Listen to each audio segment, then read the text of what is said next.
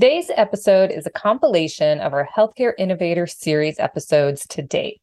We will hear from Banner Health's Alzheimer's research for early detection and two minimally invasive spine surgery techniques with Drs. Young and Dr. Abbasi. Then Dr. Korn Weiss shares how he is helping patients prevent chronic illness and level up their health with peak performance.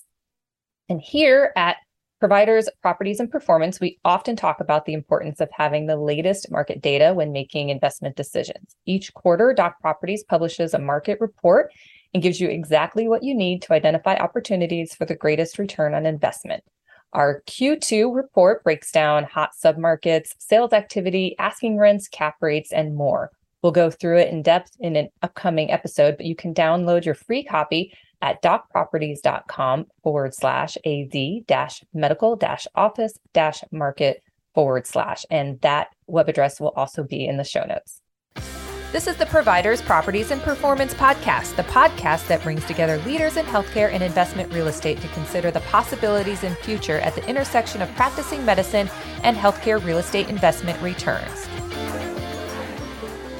Welcome to the Providers, Properties, and Performance podcast. I am your host, Tricia Talbot. As a healthcare real estate advisor to providers and investors, the best solutions occur when the two collaborate together as partners in delivering better patient care. Providers can deliver care to their patients when and where they need it, and investors realize the returns to build and manage facilities. We explore changes in medicine and wellness, the future of healthcare, and using real estate as a strategic and financial tool. Episode 70, Healthcare Innovators, Alzheimer's Research for Early Detection and Prevention. One of the things that our team developed, I think it was in I might be wrong on this, but I think it was maybe 2009, 2010. We had a group that came together to form the Alzheimer's Prevention Initiative. And one of the major projects that they entered into with a large pharmaceutical company was a project in Medellin, Colombia, in South America. There's a group of a population, that is down there. They're all genetically linked. It's a small mountainous region.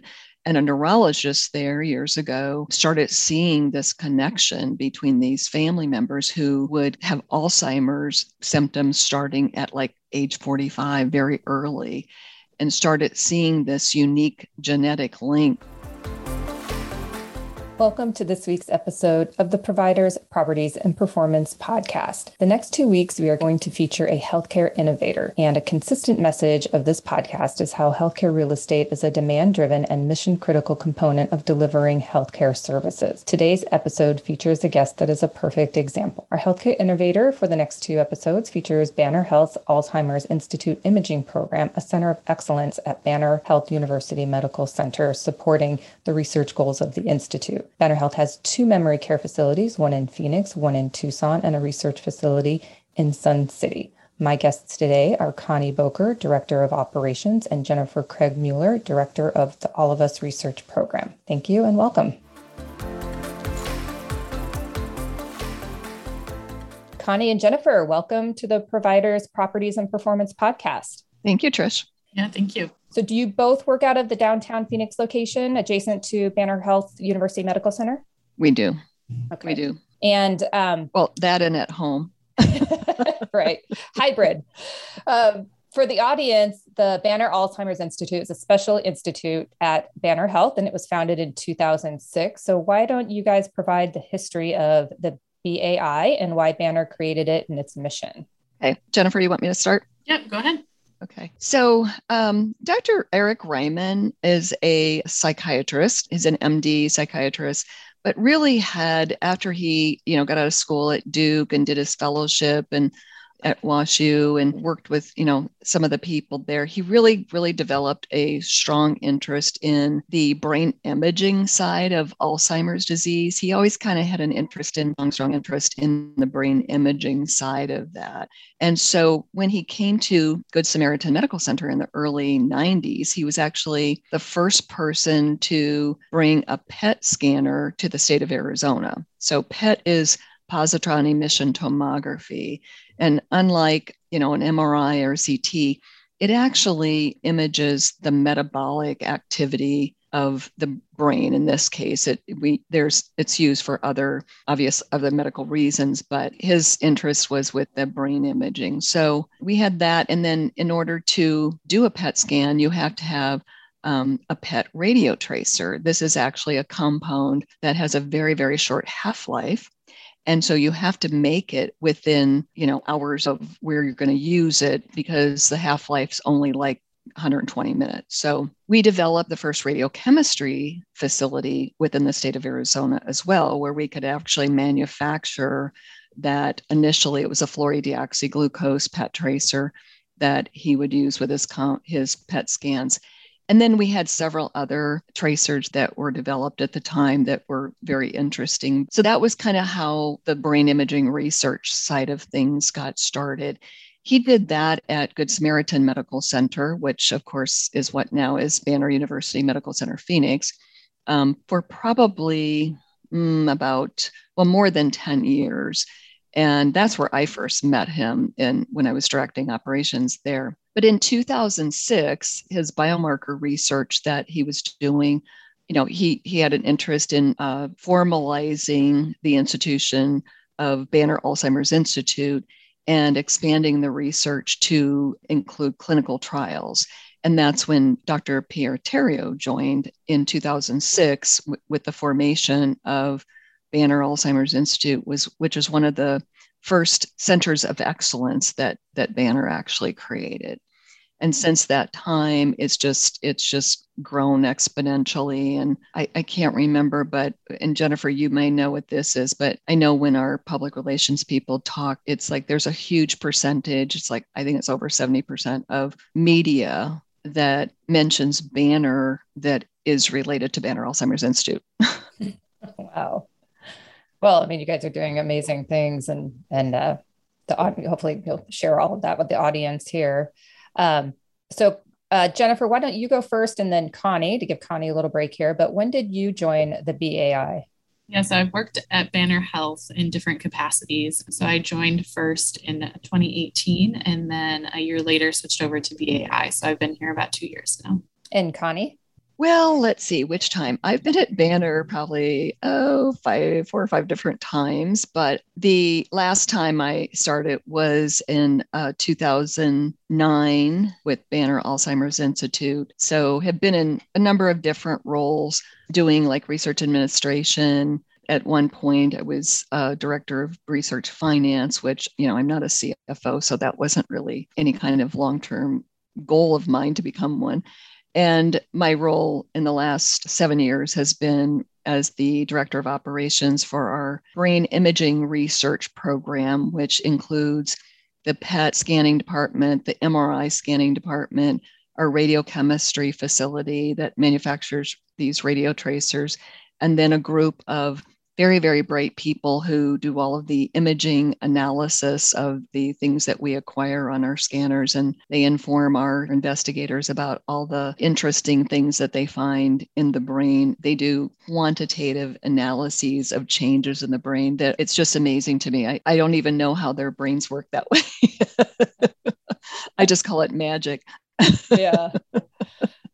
Well, the BAI offers treatment and non-treatment studies, as well as support and education. Can you please provide an overview of some of the research studies and success stories? What are some of the interesting general results from treatment studies? Is there promising results for medication to help treat Alzheimer's or prevent its progression? And we should note that the research projects enroll not just those with memory or neurodegenerative disease issues, but also include healthy volunteers in both the memory disorders clinic and the treatment research studies, which include the pharmaceutical clinical studies. Yes, I think first I can give you an overview of the non-treatment trials. So these are typically what we call observational studies. So it's really important to make sure we understand what healthy aging looks like. So that way someone who is progressing, has cognitive issues, or is progressing through their Alzheimer's disease, we can actually compare that to what a normal individual would look like who doesn't have any disease or cognitive issues. So about 25 years now, Dr. Reimann, who's the CEO of Banner Research, started a cohort study in which he brings in healthy participants every other year. So we do cognitive assessments to kind of just figure out, how is their thinking and memory working. And then as Connie mentioned, we do brain imaging, so the PET scans, the MRIs, as well as collect biospecimens, so blood and then spinal fluid through a lumbar puncture. So really this study has had some pretty amazing results. It really kind of has set the foundation, like I said, to see what healthy aging looks like. And then really, if you imagine studying someone over 25 years, you start to identify changes that occur and when. So Dr. Ryman was able to actually identify different biomarkers, is what we call them. So these are really kind of proteins or different structures in the brain that are signs of the neurodegeneration that might be related to cognitive impairment. So Dr. Ryman has really kind of set the standard for identifying these changes really before clinical symptoms are available. So that's really the benefit of observational studies. So last year, he actually had a very large publication that might lead to a blood test for Alzheimer's disease. Episode 96, Healthcare Innovators, Spine Surgery Trailblazer and Real Estate Entrepreneur. The first in spine, but probably the second in the country to have a solely owned ambulatory surgery center that had no partners. I did it all by myself. And what prompted you to begin an ASC? That's because I became good friends with the administrator of St. Luke's Hospital and the guy who was running the clinical trials. And she was marketing me for about 6-7 years and got me, on TV shows and so forth. Then I said, how much are you making off of every surgery that I operate on your hospital? She said around $10,000 per case. I said, hey, I do 40 a month. I can borrow and pay it off in less than a year. Welcome to today's episode of the Providers, Properties, and Performance podcast, where I am joined by Dr. Anthony Young, retired spine surgeon who developed the Young Endoscopic Spine System, where he has lectured internationally and is currently writing a book regarding the procedure. His private practice, Desert Institute for Spine Care, DISC for short, is now run by his son and other partners. He opened one of the first ambulatory surgery centers in Arizona for spine surgery. I hope you enjoy his interview. Anthony, welcome to the Providers, Properties, and Performance podcast. Thank you. Thank you for having me. I'm excited to be on your program. Well, thank you. I'm grateful to have you. So you are a retired spine surgeon. I am. Can you please share your career path and how you came to develop the Young Endoscopic Spine System? Well, it was by chance. I started out in chemical engineering. And I turned down a scholarship because I would tour the College of Mines and I decided, I don't want to do this. And so I gave up my scholarship and I went into liberal arts where I decided I like to be a physician because when I came to this country in 1949, I was actually raised by my mother and my father stayed behind in Hong Kong. And we started a gift shop called the China House. We had antique material that was like at Gump's, okay? So I worked from the age of 10 years old in my uncle's grocery store for 10 cents an hour, and I continued working throughout. And I listened to my mother just say, look, Tony, you're Chinese, but you're now American. I'm not even gonna speak Chinese to you because I want you to turn it around in one generation. So that really had an impact on me. So I became very bossy so that my sister didn't even like me because I was so bossy. But it all turned out that I focused on what I thought I was good at, and that was in engineering, math, physics. But all my friends were too boring. They were engineers. And I go, I'm going to do something different. So I decided, okay, I'm Chinese, invest in property. You can't invent land anymore. And so as a result, I sat there for 40 years, and now the land that I invested in, it had water rights, 100-year water supply. And now I'm selling that right now. So that's right in your area. Yeah, right? No, that's great.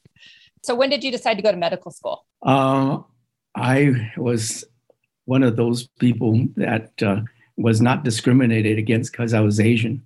And every year there was one Asian person in the medical school. So happened that I was the selected one for 1965. And the guy that interviewed me was a missionary in China, and he was fascinated by my background and wanted to know. I said, "Are you going to ask me any tough questions?" He said, "I'm on the committee. You're in. Forget it." so I was lucky. But now I find that if you're Asian, you're supposed to be. So you finished your residency, and how did you decide to go into spine surgery? I started in 1971, and I happened to be liked by my program director. And I was getting ready to go to Vietnam, and I said, I can get deferment if I get accepted in a residency program. It was filled. He said, I'll make one for you. So I got in 1975, just as the Vietnam War ended. So I spent 2 years in the US Navy with a lieutenant commander uniform, American uniform, and I was stationed in the Philippines, traveled all over Asia. And at that time, with Asian girls, I was hot stuff. And so I said, okay, not bad. So anyway, I then used what I liked and developed the young endoscopic spine system in 1998. And I opened my own ambulatory surgery center. But as luck have it, I was liked by the administrator of St. Luke's Hospital, who marketed my skills. And it got the fellowship trained spine surgeon mad, because here I was just a general orthopedic surgeon, and the hospital was promoting me. So, you didn't do your fellowship in spine surgery. You did your fellowship in general orthopedic surgery. Yes. Okay. Right. All right. But I decided, okay, I'll just do what I like. So basically, and I teach my grandkids. My son is a spine surgeon. My daughter's a dermatologist. And my son wants sports medicine. I said, well, his friends told him, if you don't go into spine and follow the pathway your father led, you're crazy. Then my daughter says, I like dermatology, but it's too hard to get into. I said, don't you dare take anything less. Do some research and you'll get into a program. And she's a dermatologist. Yeah, I don't think there's enough. They're doing very well. So I'll die happy.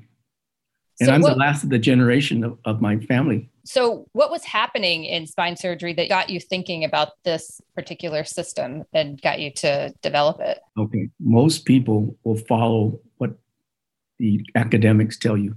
Follow this, follow that, learn how to do it, use this textbook.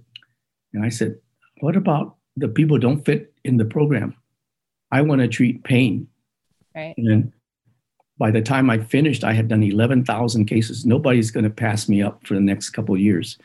But 11,000 cases, I would identify the cause of the pain with the endoscope. So you did 11,000 cases? 11,000 cases. And because I developed the young endoscopic spine system, I was advised, don't use your name, because the people don't want to tell where they learned it, because people will just travel in Arizona or wherever. They say, oh, I'm on the West Coast, I can come by. And I basically, every 5 years, I reviewed my cases so that after about 10 years, I knew that I can guarantee my results.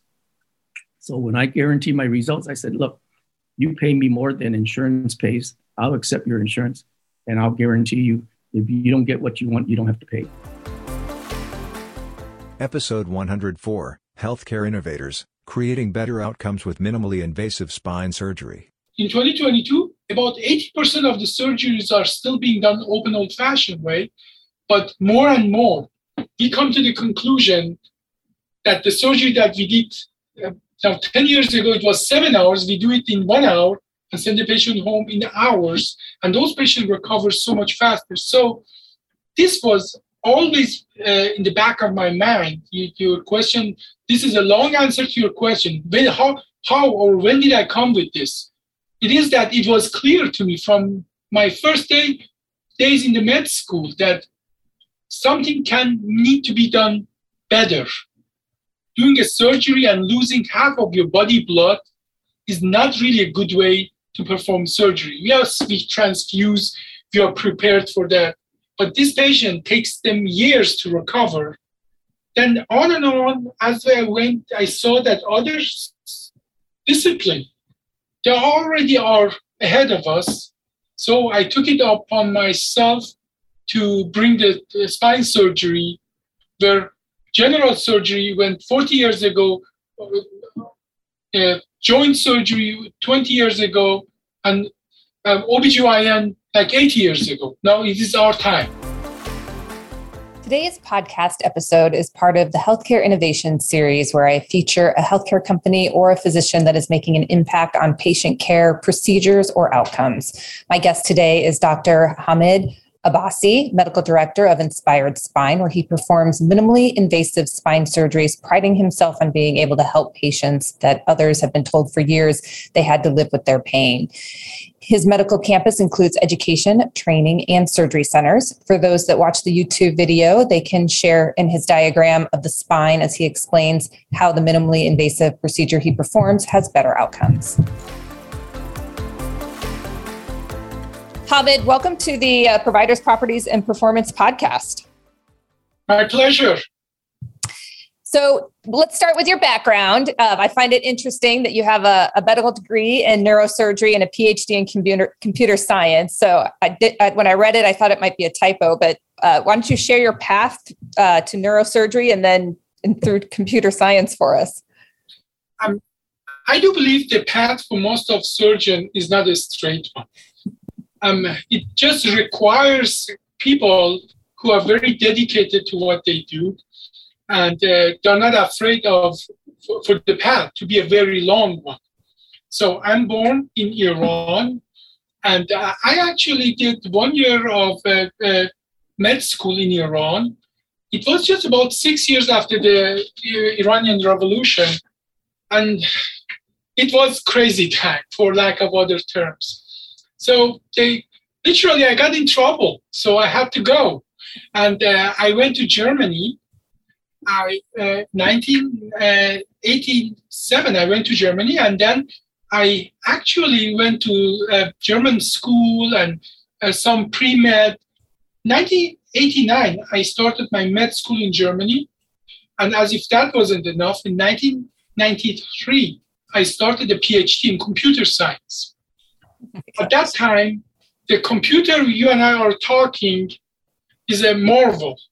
At that time, the computer we bought was $750,000 for my PhD, where I wrote my programs. And the graphic card was $250,000.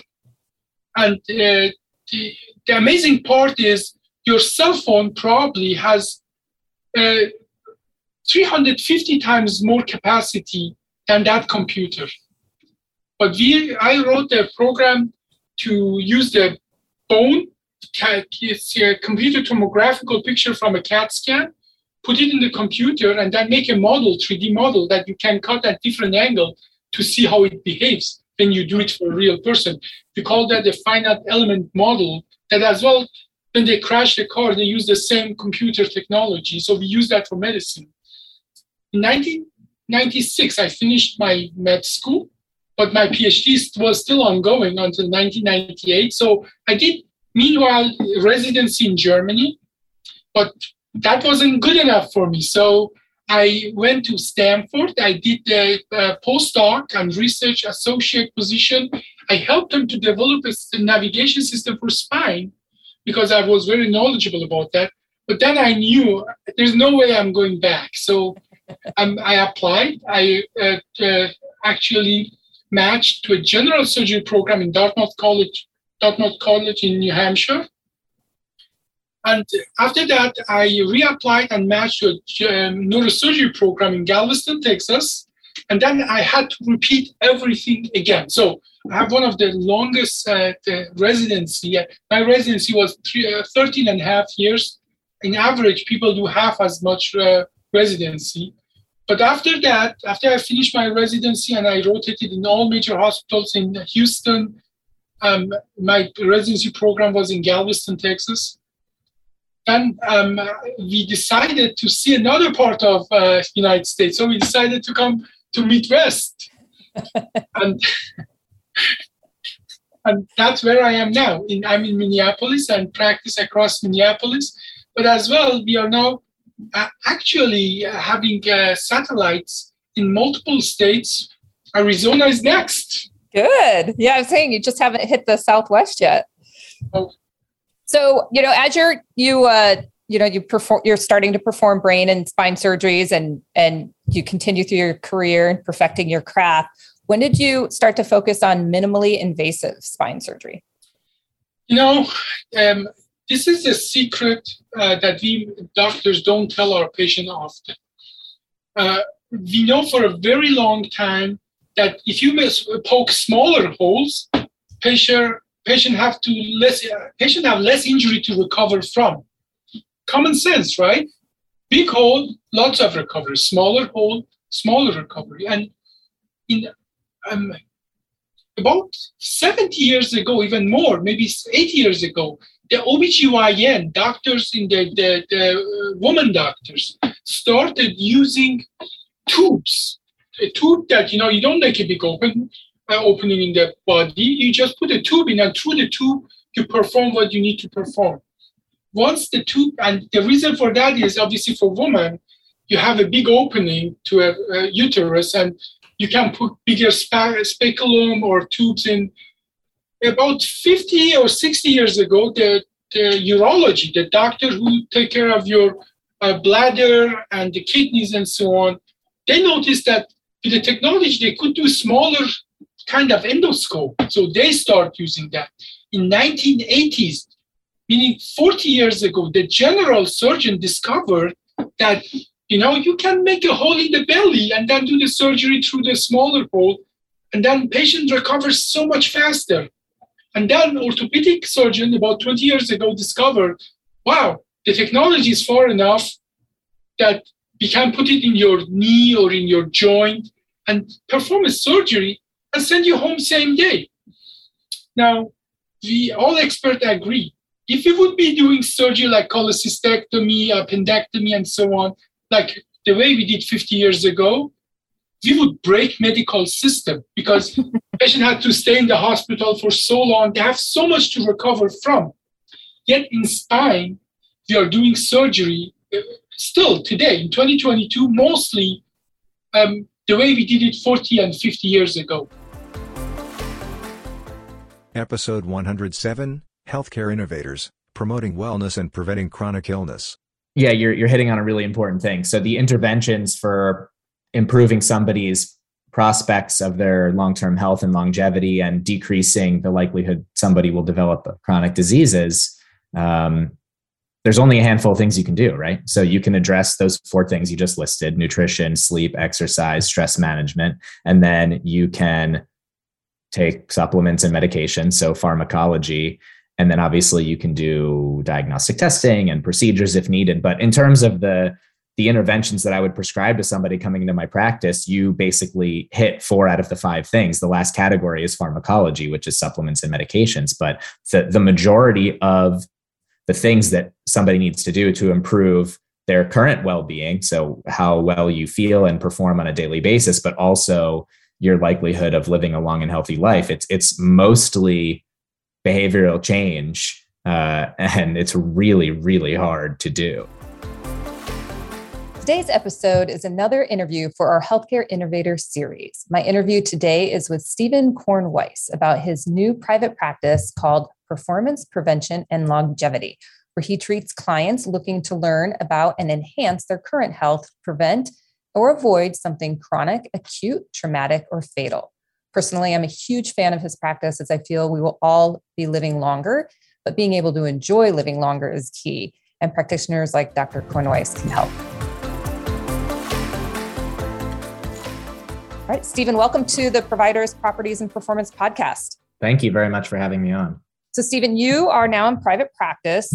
You are doing individualized health and wellness at Kornweiss Medical, focusing on performance prevention and longevity. So you have to take the audience and I from where you were previously in emergency medicine and then how you got to open up this private practice. Well, I actually still do both. So I practice emergency medicine still, and I have a private practice in addition. But basically what happened was through the course of my medical training, I became interested in lots of different fields. And as a medical student, you have an opportunity to rotate through the emergency department as part of your training. And so I was enjoying all of the different aspects of my medical training. And then I found emergency medicine and realized that would give me the opportunity to deal with my favorite phase of care in almost every field, which is the acute undifferentiated phase. So one of the most, in addition to the fact, obviously, that you can alleviate a great deal of suffering and help people a lot in emergent scenarios, one of the most exciting things intellectually about emergency medicine is that you're dealing with really acute undifferentiated patients. So you don't know what's wrong with them yet. In many cases, you don't necessarily have time to gather information from the chart. It's just very pure clinical medicine at the bedside, trying to make a rapid diagnosis and trying to do your best to understand the patient's physiology to successfully resuscitate them and get them into their next phase of care. And I always found that to be, that rapid diagnostics and resuscitation to be, that's what stimulated me most in my training. So that's what attracted me to emergency medicine. And I still love that. And I still practice emergency medicine. But after a few years of being out of my training and practicing emergency medicine, I just, we deal with lots and lots of chronically ill patients, lots of people with chronic disease and debility. And you can kind of depersonalize it and push it into the corner of your mind for a period of time. But eventually you start to realize, as not that I'm old, I mean, I'm in my mid 30s, but you start to see patients that are your same age or a couple of years older than you, and they're having serious problems. I mean, I occasionally see patients with MIs who are in their, heart attacks who are in their, I've seen some in there as early as their late 20s, but definitely I've seen percentage wise, it's a small number, but in absolute terms, probably a dozen or so patients who are in their mid 30s who are having heart attacks or major vascular issues, strokes. Those are outliers, but it happens. And then cancer diagnoses and things like this. And so you're sitting there practicing medicine and thinking to yourself, okay, I'm 34 now, and so is this patient, and what should I be doing to try to prevent this from happening? And I realized that there are a lot of diagnostic tools, and I think there's a lot more that modern medicine has to offer in the way of prevention than many people take advantage of. I think there's a lot more that could be done. So that really interested me. And then I've also been I'm not a very good athlete, but an avid recreational amateur athlete and an avid trainer and exerciser. And I spent a few years ago, I was spending a lot of time training for road cycling, just on a recreational level, and then also spending a lot of time training in the CrossFit gym. And through those activities, I became more and more interested in the way my metabolism functioned and exercise physiology and nutrition. And so all of those things kind of became integrated in my mind, and those things inspired me to go ahead and start my private practice so that I could learn more about them and help other people who are interested in the same things. I think if you are an amateur athlete, all it matters is that you do it and you enjoy having fun doing it. I don't think anything else should matter. Well, I just didn't want to make it sound like I'm some high performing, competitive athlete, because I'm not. I'm not great compared to others, but I do the best that I can within my own abilities. Exactly. Yeah. So reading some of, the things that your papers and everything, it seems like the preventative care even goes one step further from what some people are calling functional medicine, or maybe it's the same thing, where you treat the cause of the illness or the root cause, to try to prevent it or prevent it from reoccurring. So how do you differentiate yourself from, what would you say what you do? Is it the same as functional medicine or something a little bit different? Yeah. So just to be clear on this, I don't have any sort of affiliation with any professional society of preventive medicine or functional medicine or anything. And I've read about and talked to some people who have practices that are called functional medicine practices, but I don't want to, I'll give you my thoughts, but I just want to be clear that I'm not speaking for functional medicine. And if I get it wrong, I apologize. But my understanding of functional medicine is basically I think it's more geared towards people who are having symptoms of an illness or they're having an illness. And I think the people who are attracted to functional medicine practices are often feeling like they're not getting answers as to what the actual cause of their problem is from a traditional medical practice or whoever their doctor is. And so they're looking for what's the real problem. Maybe it's an environmental exposure, or maybe they think it's related to gut microbiome or nutrition, things that in a traditional primary care practice, the physician or the practice may not be trained or set up to have the time and the resources to dedicate to a really in-depth investigation of a person's symptoms or problems. I'm grateful for you tuning in to the Providers, Properties, and Performance podcast. If you enjoyed it, please subscribe, rate, review, and share the podcast with others. As a disclaimer, this podcast is intended for educational and entertainment purposes only and not intended for specific real estate investment advice.